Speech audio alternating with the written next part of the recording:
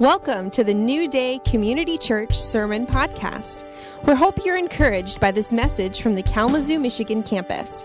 For more info on the church, visit newdaycommunity.org. How you guys doing? Wow. Well, final greetings, the final greetings section. So Pastor Cameron, our senior pastor, and Mark, they're like, hey, Anthony, you're going to do the final greeting section. And I thought, surely you're joking, right? Because no one even reads the final greeting section. So I've put together a brief sermon, a self-help sermon, if you will, on Melchizedek instead. It's called Getting Off on the Right Foot. If we can have those slides, please. Kidding. No. It turns out they were serious, right? And so I actually dove into this, and there is some amazing and beautiful stuff in the final greetings section. I didn't expect that, you know. There's a lot of great theology. There's a lot of great practical stuff in Colossians.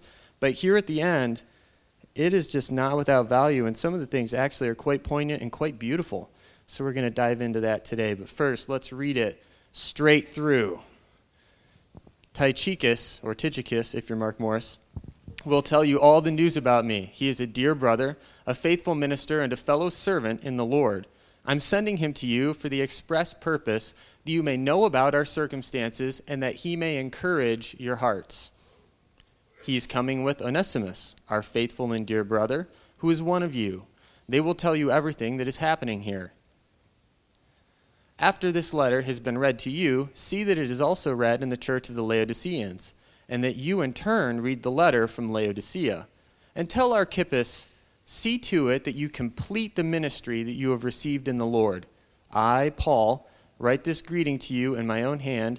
Remember my chains. Grace be with you. Did we miss some verses there?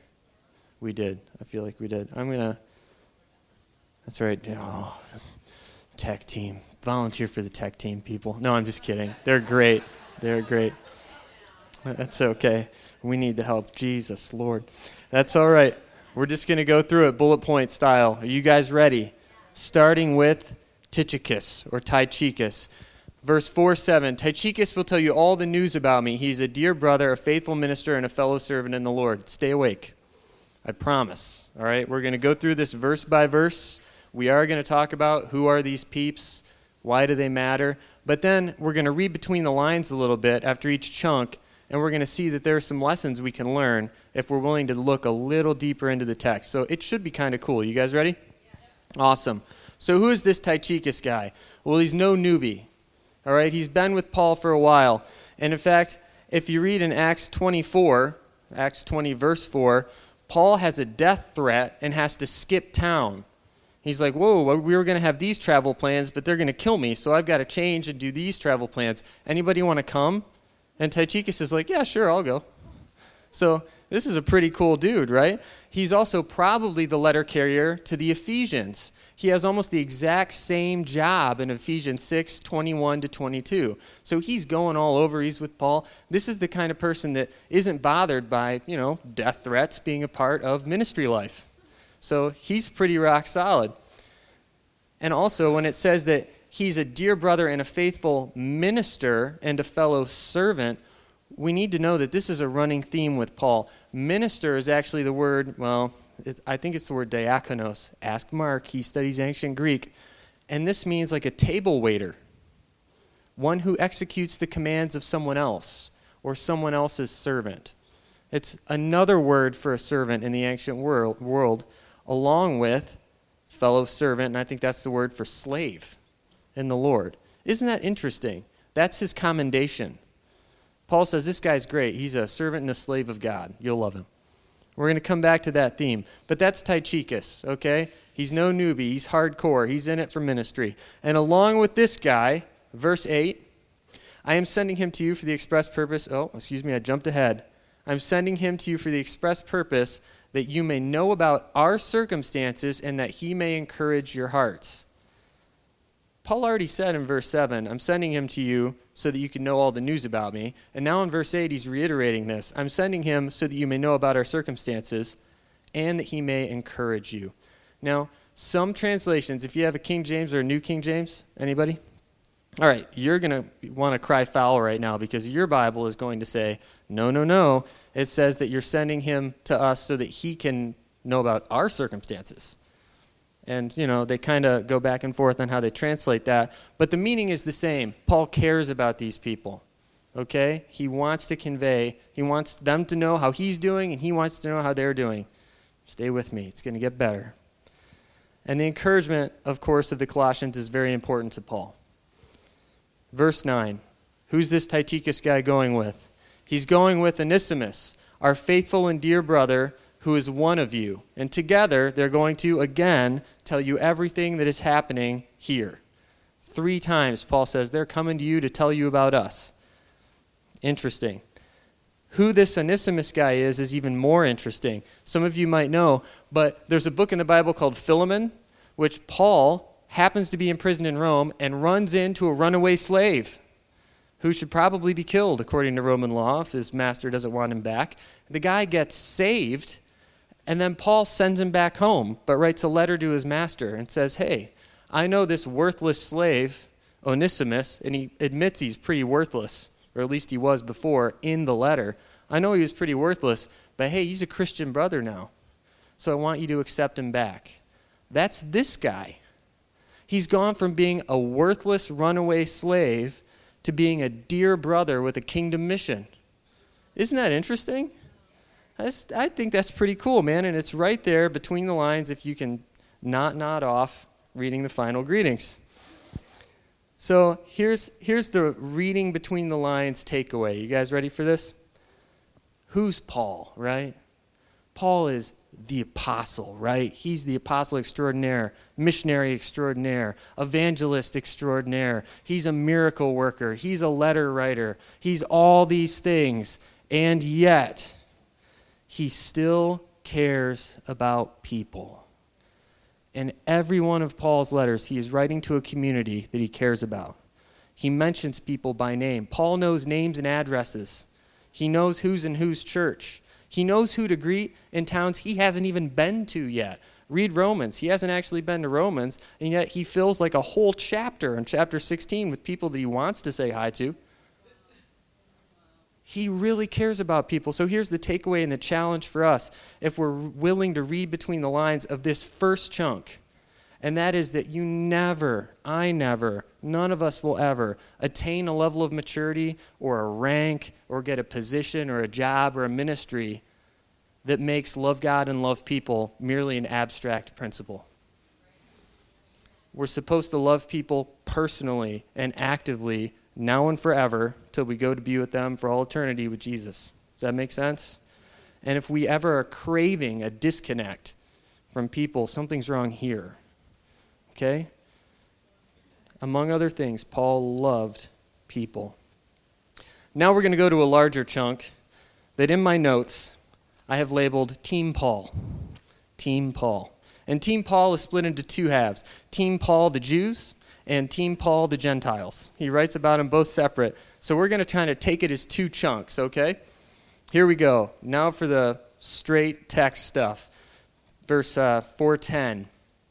My fellow prisoner, Aristarchus, sends you his greetings, as does Mark, the cousin of Barnabas. You have received instructions about him. If he comes to you, welcome him. All right? Who's Aristarchus? We're going to do this again. Aristarchus is hardcore. Aristarchus is a faithful dude. He is no pansy, and that is the truth. When Paul is preaching the word in Ephesus, you guys remember this? And it says in Acts 19, there arose a no small disturbance in regards to the way. The whole city riots because they can't handle the fact that, this new religion is having influence in their city and what's going to happen to their traditional religion. And oh my gosh, everything's being thrown upside down. Such a violent mob shows up that they grab some of Paul's friends. And Aristarchus is one of the guys. They're like, you were with that guy, and they grab him and they haul him downtown, and it's such a violent mob that Paul's friends won't even let Paul go out to address the crowd. Paul's hiding out, and this Aristarchus guy's in the middle of the mob getting grabbed and thrown around and stuff, and eventually it dissipates, but what a hairy, dangerous situation. And Aristarchus is right there in the middle of it. Next chapter, the death threat scenario, they escape Ephesus, they spend a few months in another Greek city, And then Paul's got to change his travel plans because of a death threat. Who wants to go? Aristarchus is one of those guys. He's like, yeah, I love going places with you. It's great. This is my kind of life. You know what I mean? So he's still down, even after getting seized by an angry mob. And then you read on in Acts 27, when Paul is setting sail for Rome, and this is the trip that actually, has a shipwreck in the middle of it. Aristarchus is like, yeah, I'll go on another trip with you. Not what could go wrong. I love traveling with Paul, So that's Aristarchus. Good grief. You talk about a soldier, right? Aristarchus is down for whatever. He's like, I'll get seized by the mobs. I'll get shipwrecked. I'll go on the trips. Let's just do it, man. Let's just do it. And Paul here gives him a compliment for Paul and calls him my fellow prisoner. Now, we don't know if Aristarchus was literally actually a prisoner. It's more likely that he was just so with Paul in his imprisonment, he might as well have been. He was that faithful. That faithful. So Aristarchus sends you his greetings. Colossians, I want you to know who I'm with. I want you to know my crowd. This is number one, Team Paul number one, Aristarchus, as does Mark, the cousin of Barnabas. You've received instructions about him, and if he comes to you, welcome him. Who's this Mark guy? Well, traditionally, it is the author of the Gospel of Mark, John Mark. And this is interesting, too, because Mark was not always with Paul. He tried to do the whole missionary thing. You guys remember that? And after a while, he was like, well, this is hard. I want to go home. You can read that in Acts 13. And then in Acts 15, Paul and his right-hand man, Barnabas, are putting together their next trip. And Barnabas says, hey, let's take my man, John Mark. And Paul's like, I don't think so, dude. And they have a serious fight. I'm going to read that to you in Acts 15, 37 to 39. It says that Barnabas wanted to take John, also called Mark, with them, but Paul did not think it was wise because he had deserted them in Pamphylia and had not continued with them in the work. Ooh, we're not taking that dude. He's a quitter. All right, verse 39. They had such a sharp disagreement that they parted company. Guys, this is Barnabas he's fighting with, the son of encouragement. Think Seth Gerber. Everybody loves this guy, right? Barnabas is the whole reason Paul was in the church, okay? It was like because Barnabas brought him in, they trusted Paul. And now they're arguing about Mark, the quitter, all right? And such a sharp disagreement arises that they had to part company, and they picked different travel companions. And yet something must have happened because Mark is there. Mark is with them. And it's also interesting that Barnabas is mentioned. They must have known Barnabas, literally. Did everybody in Asia love Barnabas? Probably. Can't wait to meet that guy. And he says, if Mark comes to you, he's the cousin of Barnabas, welcome him. One more person on Team Paul, the Jews, and that is Jesus, who is also called Justus in chapter 4, verse 11. He also sends his greetings. And then Paul says, these are the only Jews among my co-workers for the kingdom of God. They're co-workers. And they have proved a comfort to me. Even the least well-known of these people, this Justus guy, we don't know much about that dude, but he is a comfort to the Apostle Paul. Man, I dare say that is a ministry in and of itself. Come on. I read this and I thought, man, how many of the leaders that I've had would have said, oh, Anthony, yeah, he's great. He's a comfort to me. I am afraid to admit to all of you that I have not been a comfort to my leaders in the slightest. It never occurred to me that that's what I should be. Cantankerous, yes, but not a comfort. It's a C word. It's close. But, that's great. Paul is like, I love these guys. They're a comfort to me, all of them. That's a ministry in and of itself. And actually, I'd challenge all of us today. Let's try to be a comfort to our leaders, even though they dare lead us. Amen? Amen. So, here's the read between the lines takeaway. Right, this is fresh for me. I love it. Do you guys see the beauty of somebody like Mark being commended and put right alongside somebody like Aristarchus? Do you see it? Aristarchus never quits.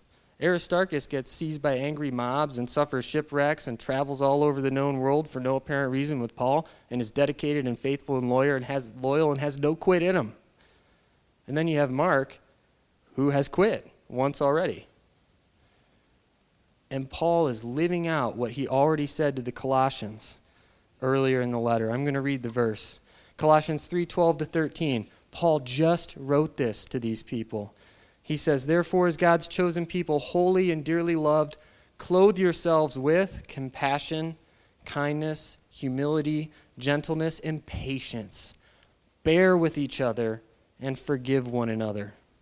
If any of you has a grievance against someone, forgive as the Lord forgave you."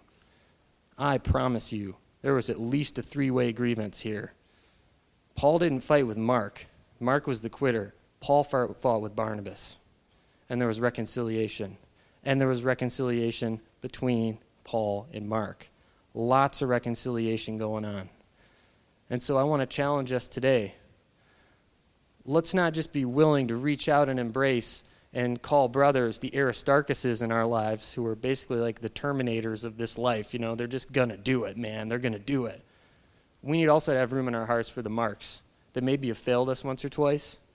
We need to be open to that reconciliation, because that is the church. We need to be reconciled. We need to give and receive forgiveness and grace. And I would challenge all of us today, if someone is in our life and we know there is a disconnect or an offense or something, take the initiative and make that reconciliation happen. Okay? I have a feeling Paul was probably the apologizer in this scenario. I think. Can't prove it.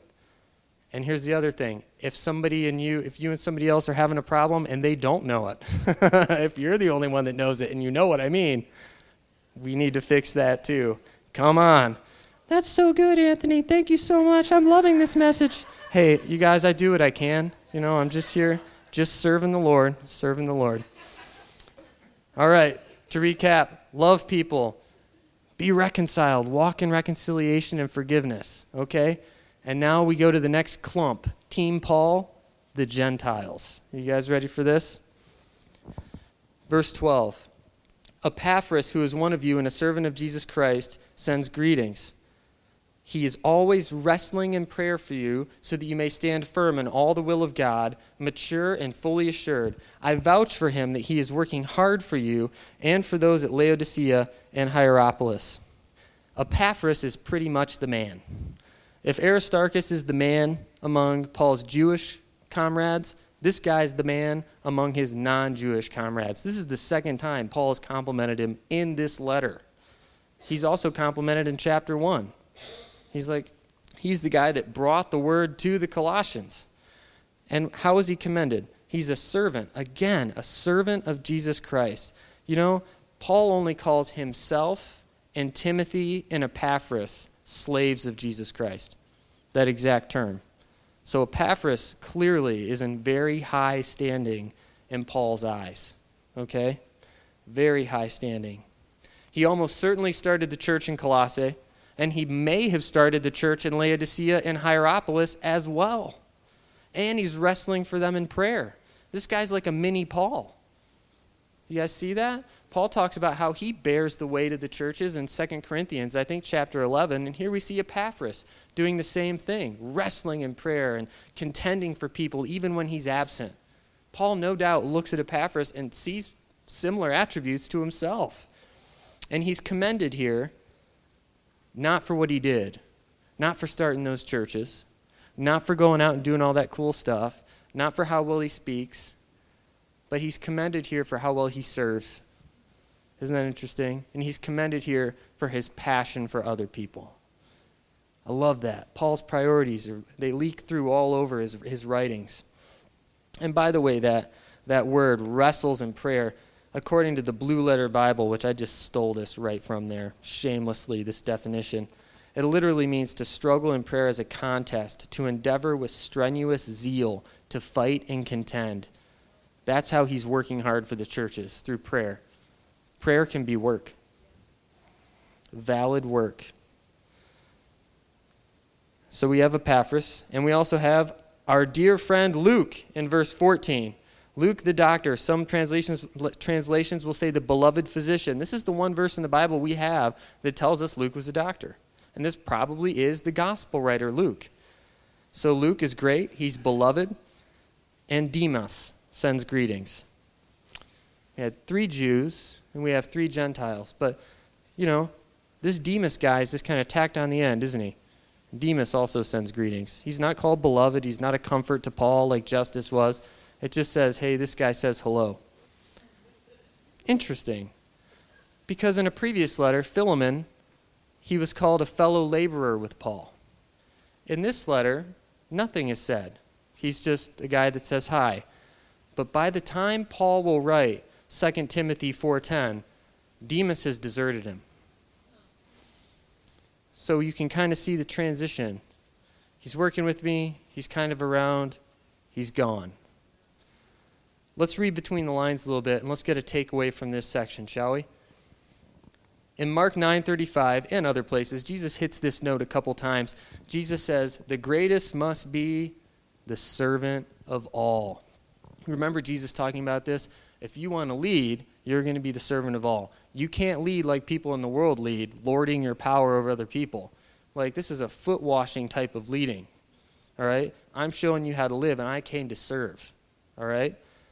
Paul knows this. It's no coincidence that in 1:25, Colossians 1:25, Paul calls himself a servant of the church.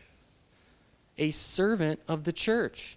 And if you want to get an attaboy from Paul, if you want to be somebody Paul really takes notice of and says, you guys are doing great, you need to have a servant mentality. That's what he loved about Epaphras. He loves the fact that he's a slave of God, contending for other people in prayer. That's what Paul cares about, and that's what God cares about. He cares about his warrior-like contention on the behalf of other people. And we contrast that with Demas. Contrast that with Demas. Paul said about Timothy in the book of Philippians that he genuinely cared for the well-being of the Philippians in a way that no one else did that was around Paul. Paul said, I don't have anybody else like Timothy that really genuinely cares about people, you know? And writing to that person that's embodying this thing that Paul values so highly, that Jesus values so highly, Paul says this about Demas in 2 Timothy 4:10. Did I copy and paste that? I sure hope I did. Oh, no, I didn't, but that's okay. I know what it says. It says, Demas has deserted me and gone to Thessalonica because he was a lover of this present age, or he loved this present world. He didn't love all you guys with that selfless, other-focused love that Jesus and I and Epaphras and Aristarchus and all these guys value. He wasn't pursuing the same thing. But I challenge all of us today. It doesn't say Demas had no talents. It doesn't say Demas wasn't a hard worker. It doesn't say Demas just wasn't very good at teaching people. He had no spiritual gifts. He could have been the most talented guy in the team. But that's never been what Paul complimented anybody for, and it wouldn't be here. He lacked the most important thing: love for God and love for people. And instead, he loved the world. Excuse me, a little poorly timed mini burp there. Apologize. So going to recap again. Love people. We never get away from it. Paul did it actively. He knew names and addresses. He really cared. He wanted them to know about him, and he wants to know about them. We need to walk in grace and forgiveness and reconciliation. Paul modeled this. In his inner circle were people that never failed him and people that let him down. And they were together, reconciled, as if it never happened. And then in this one, we need to have an others-focused love. We need to have a servant heart, a servant mentality that really cares, endeavors passionately for the good and the well-being of other people, specifically the church. That's what God loves, and that's what Paul loves. And talent is nowhere on this list. Now for the final thoughts. That's the new section, not my final thoughts, Paul's final thoughts, just the miscellaneous, if you will, to end the book. Is this okay? It just feels long. We're good? Awesome. Verse 15, give my greetings to the brothers and the sisters at Laodicea and to Nympha and the church in her house. Interesting notes here, if I may. First, Colossae is the has-been town that used to be the big bustling town that has been way outdone by Paul's day by two neighboring cities, Hierapolis and Laodicea. And I just love the fact that Paul is writing to the Colossians, and he says, tell those other guys hi too. Right? Like, I really love you guys. You're not a has-been to me. It's just an interesting thing. And also to Nympha in the church in her house. Guess what? Nympha is a girl's name. What does it mean? Go wrestle with that. But she's probably the leader of a house church. So there's that hanging out there. Verse 16.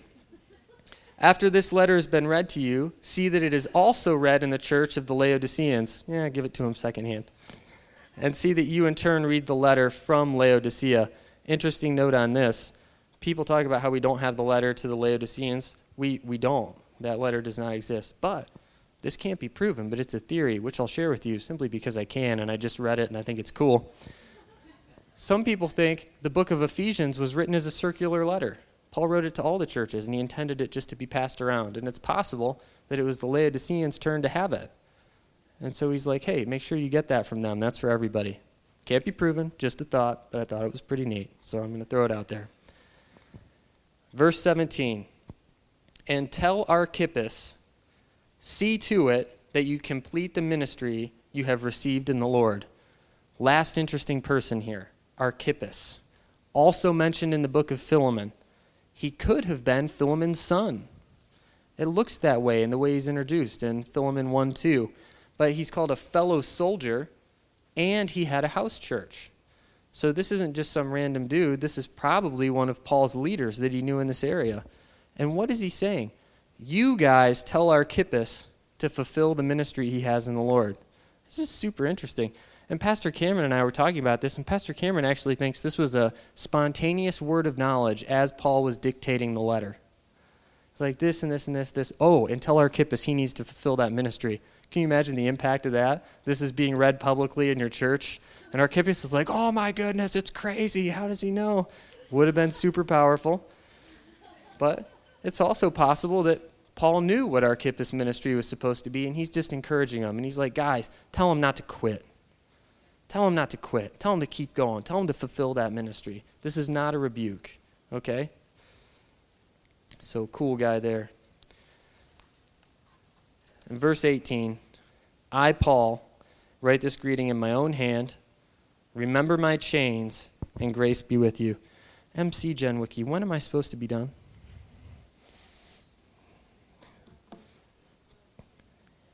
All right, I'm only going to go 5 minutes over. Sweet. I, Paul, write this greeting in my own hand. Remember my chains, and grace be with you. First, let's talk about the chains. What's he doing here? Well, he already said in Colossians 1 that he rejoiced to suffer for the sake of the Colossians. Paul's mindset, remember, it's totally kingdom. It's almost alien and foreign even to the best of us, that he considers suffering partaking in the very work of Christ himself, and it makes him happy in some strange way. It's still suffering, though. So no doubt, remember my chains has a prayer request in there. Like, I'd really rather not be in chains. You know what I mean? I'd really rather be able to come see you instead of sending Tychicus with this letter. So remember these. But it's not just that. It's also the claim of authority.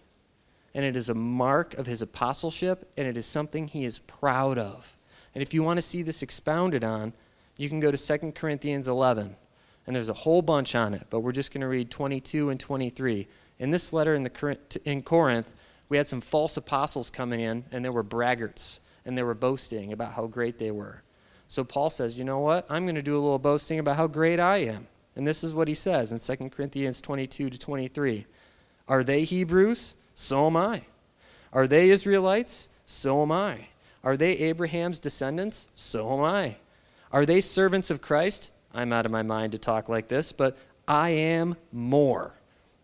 I've worked much harder, been in prison more frequently, been flogged more severely, and been exposed to death again and again.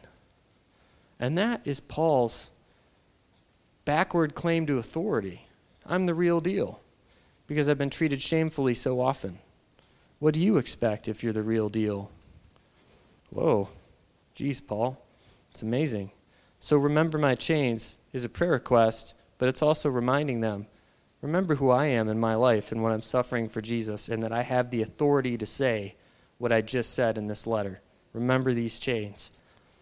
And then he ends with, grace be with you. Grace. I'm going to read the definition. Guess where I'm getting this from, guys? That's right. Blue Letter Bible. You too can be an instant scholar. No, it's not that good, but it's real good. Check it out. First definition, grace. That which affords joy, pleasure, delight, sweetness, charm, or loveliness. Yeah, you can pray that for me, Paul. I'll take that. That which affords joy, pleasure, delight, sweetness, charm, and loveliness. Here's the second definition. Of the merciful kindness by which God, exerting his holy influence upon our souls, turns them to Christ, keeps them, strengthens them, increases them in Christian faith and knowledge, affection, and kindles them to the exercise of the Christian virtues. In other words, this is the real, tangible, day-to-day enabling and comfort of God. Grace be with you. You know, Colossians begins with grace to you, and it ends with grace to you. Our Christian lives begin with grace and end in grace. It's fitting. And here's the takeaway from that section. In the beginning of this letter, he said all these things about salvation. He's like, if you persevere. You know, you've been transferred, no more kingdom of darkness, kingdom of light. All these things are great if you persevere. Well, we're going to need grace for that, amen? And we need to trust that God is the author and the perfecter of our faith, and he's not going to leave unfinished what he started. But humility and wisdom say, I need grace. Final takeaway, final thoughts. So we have deep caring for people. We have walking in forgiveness and reconciliation. We have leading with the heart of a servant. And here's the last thing. And, you know, I'm really pondering this. Paul demonstrates in his life what we should all do. He lives in the unity that only the kingdom of God really affords. He lives in the unity that the kingdom of God makes possible. In chapter 3, verse 11 of this book, he said, here in the kingdom, in the church, there is no Gentile or Jew, circumcised or uncircumcised, barbarian, Scythian, slave or free, but Christ is all and is in all. Paul lives this reality because Jesus really is his all. Imagine if you were one of Paul's friends, and I'm finishing with this. If you knew Paul when he was at the height of his Pharisee-ness, right? And he's got the right lineage, he comes from the right family, he's trained by the right guy, he's more zealous than everyone else, he's smarter than everyone else, he's never messed up, he's going around persecuting these people who are, ruining the faith with their new beliefs. And then maybe you're his friend Jim, and you shake Paul's hand, and you say, well, I'm off for Rome. I'll see you later. Years later, you happen to be in Rome, and you hear about your old buddy. Paul's in town. And then you start hearing weird stuff. He's a prisoner, but he doesn't mind. Well, that sounds weird. Sounds dishonorable. Paul wouldn't like that. He's hanging out with Gentiles. No way. Yeah, and he calls them his brothers and his co-workers. No. And he says he's a slave of this Jesus that he used to persecute. What? That's crazy. Yeah. And he's hanging out with slaves too. Like, there's this one slave, it was a runaway slave, and instead of handing him over to the authorities, now he calls him his brother. You're like, no, I don't think we're talking about the same guy. I don't need to go visit this guy. This isn't the same Paul, right? It's not the same Paul. His life has been so radically changed by Jesus. Jesus so dominates his day-to-day, and also the passions and the drives of his heart. What he thinks about, what he ponders, what he cares about are so centered on Jesus that this unity is made possible. You can't offend Paul enough to get away from unity with Paul. There will be reconciliation. You can't be of a low enough estate not to be called Paul's brother. He will go down to you. It doesn't matter what country you're from or what language you speak, because Christ is all and in all. That was the reality Paul lived in. And especially today, I would challenge us as the church to enter into that reality. Amen? Amen. I'm going to pray. Oh, Lord, thank you so much. God, your word is amazing. Your word truly, truly amazes. Even the final greeting section. Lord, forgive me for kind of poo-pooing it when I got this assignment. And Lord, thank you for the truth that you've revealed through it. Jesus, I really ask that we could start to live out and emulate these things, God. Let us care about people more. Let us be that kind of person. God, we promise to reconcile whatever wrongs we know exist, whatever tensions exist. God, we want to have an others-focused life. We want to lead like servants, God. We want to be proud to be your servant. And we want to experience that unity that you came and died for. In Jesus' name, thank you so much. Amen.